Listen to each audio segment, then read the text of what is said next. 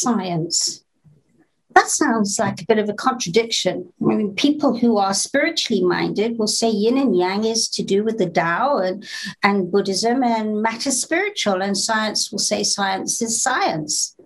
Yet in ancient Chinese philosophy, yin and yang is a concept of dualism that describes how seemingly opposite forces may actually be complementary and interconnected and interdependent.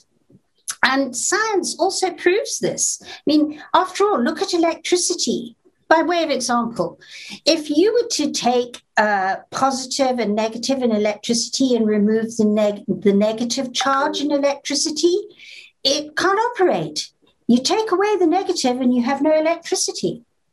And so in my early days, I began to find ways to appreciate and accept both my positive and my negative thoughts and feelings, rather than trying to shut down the negative thoughts and feelings, so that I could make them, as much as they oppose each other, become complementary and interconnected and interdependent. I'm really battling with that word today.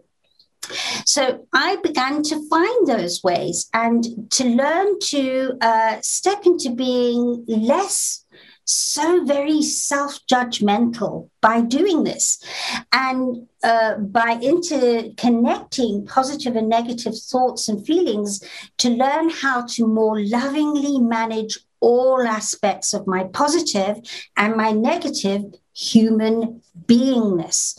And that brought in that new complementary, interconnected, inspiring, and heart-opening ways to deal with those aspects of my life that were so challenging and still are challenging to this day, because we all face challenges. So if you'd like to know more about this, click on the link here and DM me personally. I'd love to have a chat with you. Lots of love. Bye.